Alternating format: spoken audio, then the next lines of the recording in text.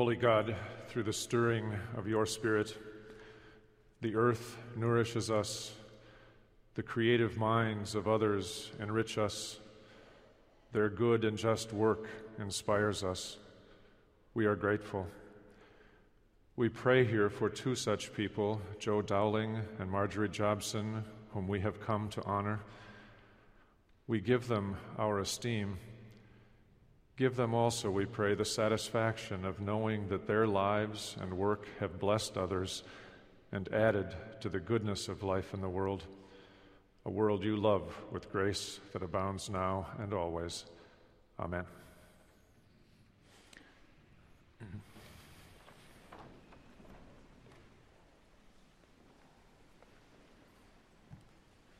Good morning. Welcome to this honorary degree convocation. The practice of awarding honorary degrees is an ancient one, adopted by colleges and universities that wish to honor extraordinary achievement in arts, letters, sciences, or public life.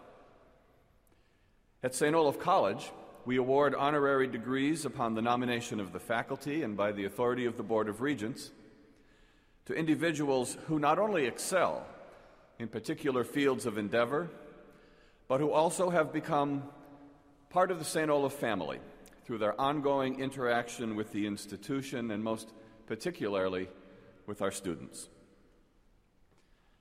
We gather here this morning to award honorary degrees to two such individuals, South African human rights activist Dr. Marjorie Jobson and Joe Dowling, Artistic Director of the Guthrie Theater. To begin the ceremony, I invite Dr. Eric Lund, Professor of Religion and Director of International and Off-Campus Studies, to present the first candidate for a degree.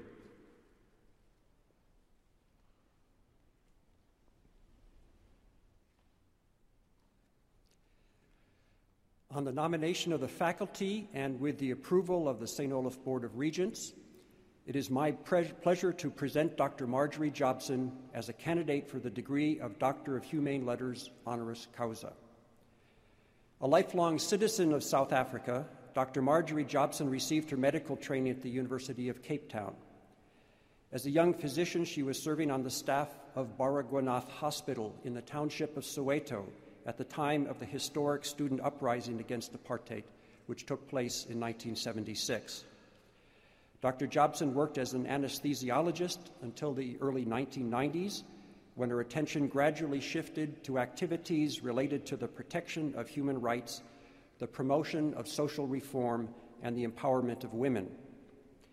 From 1985 until 1992, Dr. Jobson was co-chairperson of the Pretoria chapter of Black Sash, an organization of white South African women who protested against racial discrimination and attempted to protect those who were threatened for their political activities. In the 1990s, she was also a member of the executive committee of the South African chapter of the World Conference on Religion and Peace, which mobilized religious leaders to actively fight against apartheid and also worked to promote religious toleration. Increasingly interested in issues related to women's rights, Marjorie Jobson worked to advance gender equality as a research associate for the Human Rights Institute of South Africa, and also brought this concern to public attention at the time of the first democratic election in South Africa in 1994 by co-founding the Women's Rights Peace Party. In 2000, she became the co-founder of All Africa Women for Peace, an NGO formed to advance the participation of women in peacemaking and development in Africa. Since 2004, Marjorie Jobson has served on the Commission for the Promotion and Protection of Cultural, Religious, and Linguistic Communities, a government-established but independent body that has done important work to protect various minority communities in South Africa. In the new post-apartheid South Africa, Marjorie Jobson's humanitarian work has been especially expressed through the Kulamani Support Group. Formed in 1995 by survivors and families of victims of South Africa's apartheid past, this organization now has a membership of more than 58,000. In addition to doing advocacy work for the many individuals whose cases did not come to the attention of the Truth and Reconciliation Commission, Kulamani has also helped the survivors of apartheid violence to form groups in which they can work at healing and the development of livelihood skills. Marjorie Jobson has been committed to the empowerment of Black leadership within the Kulamani support group, but has still played a crucial role in this organization for more than a decade as a board member and as its national director. The work of Kulamani has attracted international attention lately because of its lawsuit targeting 23 multinational companies for their complicity in the violation of human rights while doing business in South Africa during the apartheid era. Marjorie Jobson has been intimately involved in this legal case, which is still under consideration in the U.S. District Court in New York. We also honor Marjorie Jobson for her direct service to St. Olaf College. Dr. Jobson has worked with 5 St. Olaf faculty members since 1994 in planning activities for interim programs in South Africa. Through her efforts, more than 150 St. Olaf students have had experiences that few travelers in South Africa will ever have. Benefiting from her extensive network of co-workers and friends, our students have not only visited places few others go to see and met memorable people who represent a wide spectrum of life experiences, but has also been sensitized to the social issues South Africa currently faces. Through her long career as a human rights activist and as a facilitator of St. Olaf educational programs, Marjorie Jobson has inspired many of our students to live lives of worth and service. Mr. President, in recognition of these contributions, I have the honor to present Dr. Marjorie Jobson as a candidate for the degree Doctor of Humane Letters honoris causa.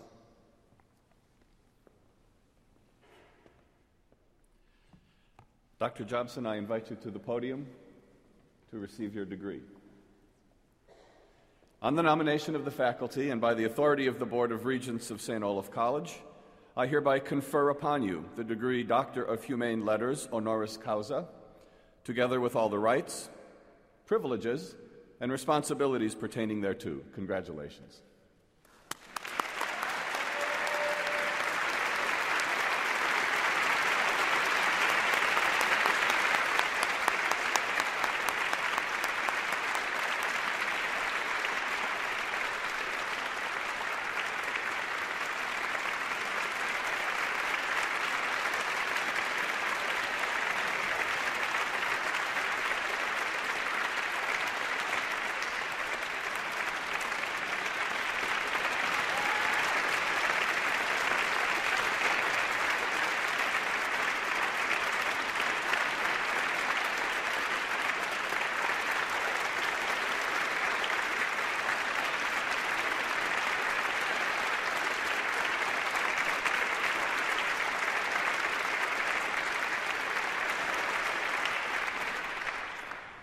We got the hood on, the hardest part is over. We await your remarks.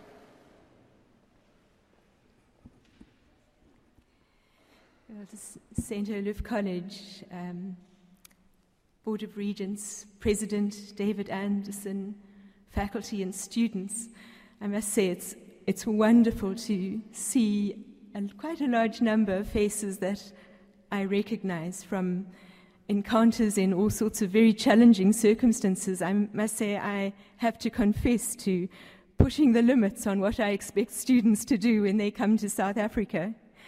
And I'm extraordinarily grateful for this recognition, particularly because one of the most important things that we have learned in South Africa is the power of recognizing the contributions that people have made to building a society for which they fought so hard and so long. So this is particularly meaningful to me, and I'm very grateful. I must say that Minnesota has had a profound influence on determining the journey of my own life, because I accompanied my husband 18 years ago when he was a Humphrey Fellow in health education and the media at the University of Minnesota. And consequently, my life was entirely disrupted from any plans that I thought I might have for where I would go. And I returned to the most exciting era of our history, which was the transitional period and I had been sort of exposed to a lot of learning and about the women's movement and its achievements in Minnesota, and of course felt compelled to introduce what I had learned back into this extraordinary opportunity of influencing a critical election, an opportunity that I think very few people have in their lifetime, where you have a liberation election and you can start with almost trying to wipe the copybook clear and determine what will inform the construction of a new nation. And so I have a very deep sense that it is the kind of principles and values that I experience students here learn, and that I have sort of come to feel are taught and handed on in this wonderful institution, that really do inform how we live the journey of our lives, and that it is a long journey, and that we have to be very clear on the kinds of directions that we want to hold for ourselves.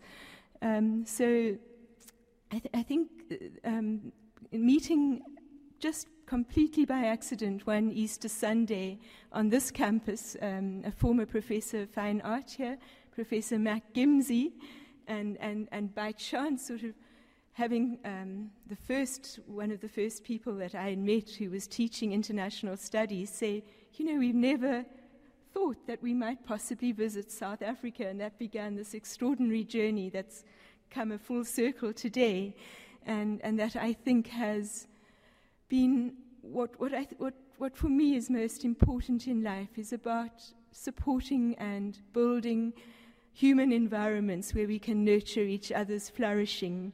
And I do believe that that is probably the greatest gift of St. Olaf. There are not many institutions that are able to give that deep sense of community and care that I do feel in this institution. And I'm very, very grateful to be affiliated with St. Olaf, and to be, I think I'm now called an Oli.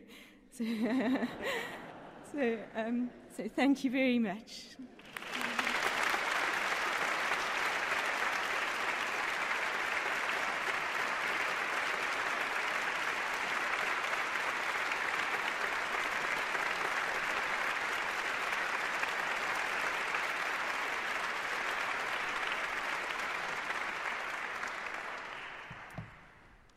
I now call upon Gary Gisselman, artist in residence, to present the next candidate for a degree.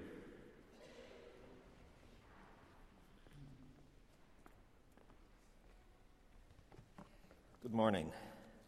On the nomination of the faculty and with the approval of the St. Olaf Board of Regents, it is my pleasure to present Joe Dowling as a candidate for the degree of Doctor of Humane Letters honoris causa. In 1976, the 29-year-old Joe Dowling became the youngest artistic director in history of Ireland's renowned national theatre, the Abbey Theatre. He had started his acting career at the Abbey while still a student at University College in Dublin, and had already, at the tender age of 23, founded Ireland's first theatre and education group, the Young Abbey, in 1970, and at 27 been named the artistic director of the Peacock Theatre, the Abbey's second stage. This devotion to and love of theatre and education has been a constant in Joe Dowling's life and career. His work at the Abbey was marked by the encouragement and development of new playwrights and their plays. Leaving the Abbey in 1985, Mr. Dowling became the managing and artistic director of Dublin's oldest commercial theatre, the Gaiety Theatre, where he founded and directed the Gaiety School of Acting, now known as the premier acting school in Ireland. Since 1990, Joe Dowling has brought his skills as a director, thankfully, to North America, directing productions at such internationally celebrated theaters as Arena Stage, the American Repertory Theatre, Long Wharf Theatre, the New York Shakespeare Festival, the Stratford Theatre Festival, and the Shakespeare Theatre in Washington, D.C. In 1995, Joe Dowling, with his wife Siobhan, son Ronan, and daughter Susanna, made the decision to leave the green of Dublin for the wintry climes of Minnesota. Named the 7th Artistic Director of the Guthrie Theatre by the Guthrie's Board of Directors, Mr. Dowling has led the Guthrie into the 21st century, not only through co-productions with international theatre companies and innovative collaborations with local theatre companies, but also by spearheading the development and the realization in 2006 of the Guthrie Theatre's new Jean Nouvel-designed 3-theatre complex on the banks of the Mississippi. Since opening, more than 1 million people have enjoyed the Guthrie productions, education programs, and public spaces in this, as Time magazine called it, 21st century dream factory. The Guthrie has, to quote Mr. Dowling, evolved into a center of theater arts and education, which is no surprise given Mr. Dowling's leadership. Mr. Dowling's commitment to education in and of the theater led to the creation of the Guthrie Learning Center and the Guthrie Experience for Graduate Studies in Theater, as well as the BFA Theater Training Program at the University of Minnesota, which teams the Guthrie with the University of Minnesota to train actors for a career in professional theater. This education also extends to the audience in Mr. Dowling's continuing support and development of new playwrights.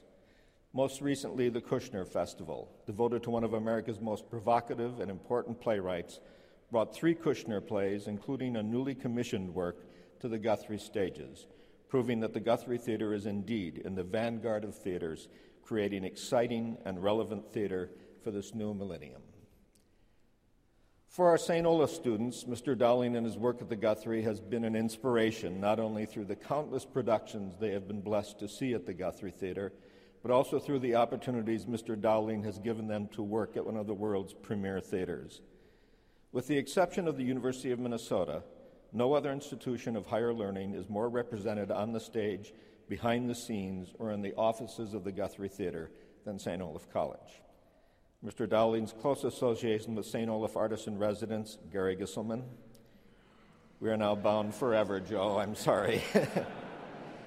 Has meant that no fewer than 35 St. Olaf Theatre students have enjoyed postgraduate employment at the Guthrie. St. Olaf celebrates Mr. Dowling for the excellence of his work in the theatre, his impassioned advocacy of the arts in our world, and his unflagging dedication to theatre education.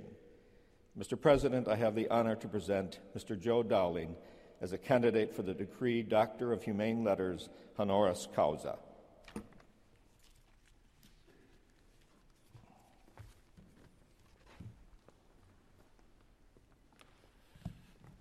Mr. Dowling, I invite you to the podium to receive your degree. On the nomination of the faculty, and by the authority of the Board of Regents of St. Olaf College, I hereby confer upon you the degree Doctor of Humane Letters, honoris causa, together with all the rights, privileges, and responsibilities pertaining thereto. Congratulations.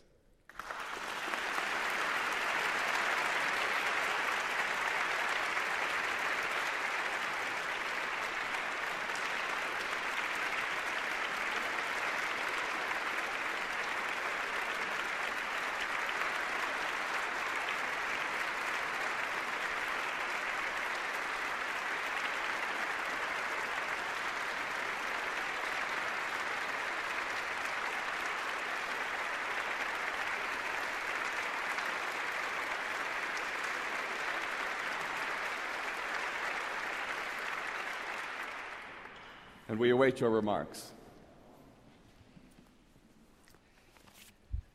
Thank you very much indeed, Mr. President, and members of the faculty, students. It's an enormous honor for me to be here today to receive this very special degree.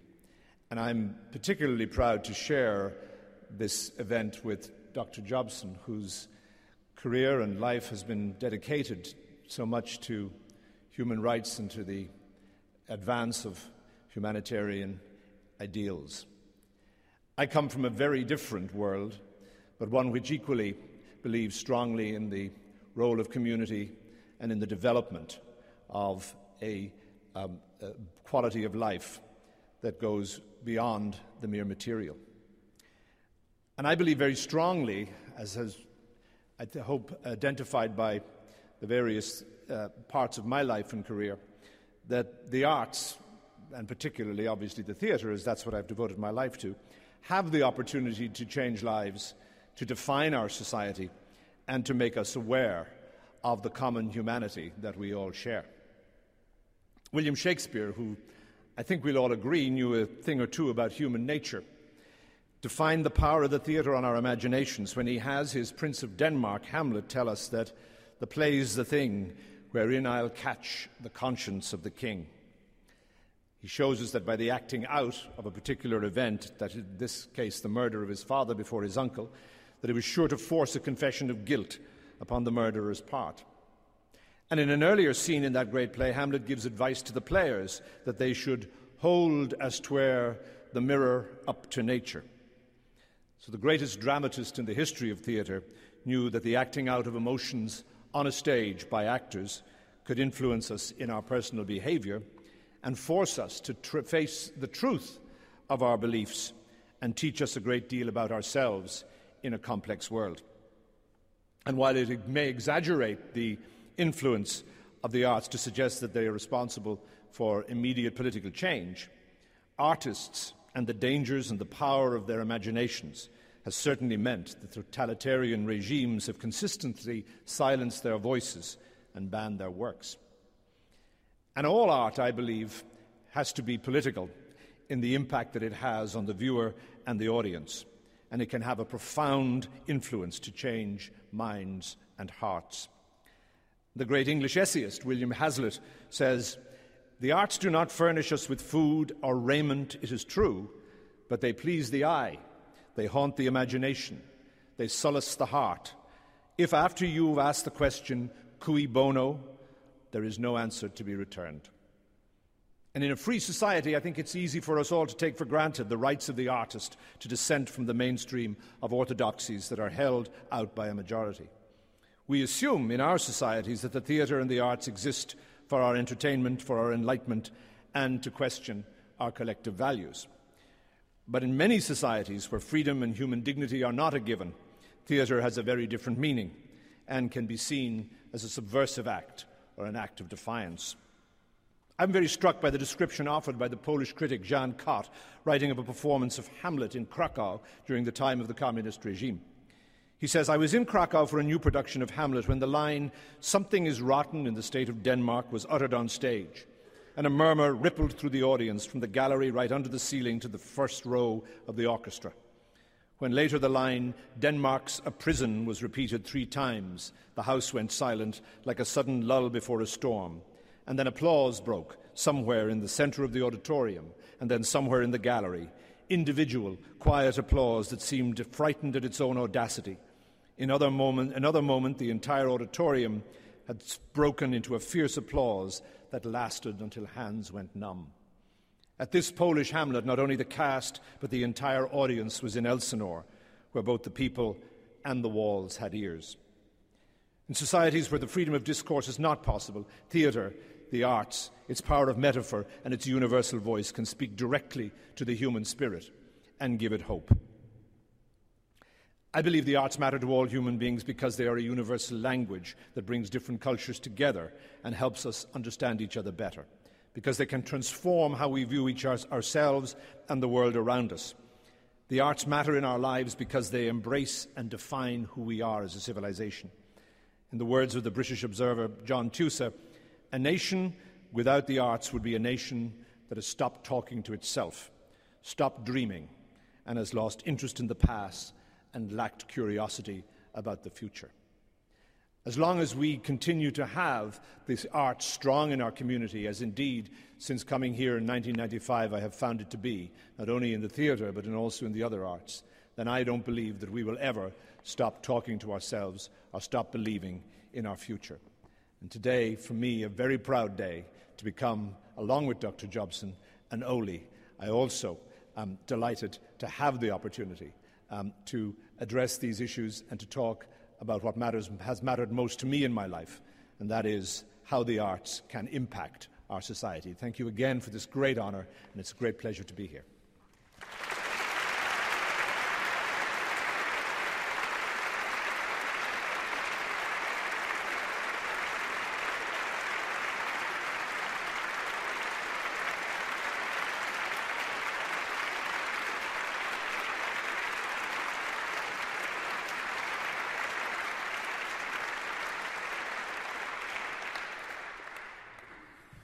Thank you, Mr. Dowling and Dr. Jobson, for your presence here today, for your thoughtful remarks, and most of all, for everything you do for our students. You are our two most recent graduates. You will be hearing from Partners, our annual fund, shortly.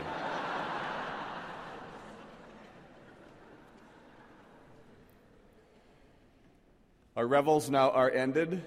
I thank everyone who came this morning to be part of this college conversation, and I invite Pastor Koenig to offer a benediction.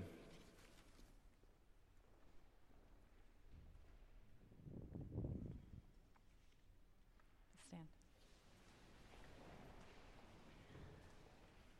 May the Lord God, who creates and upholds the universe, bless your own being with truth and beauty, care and justice.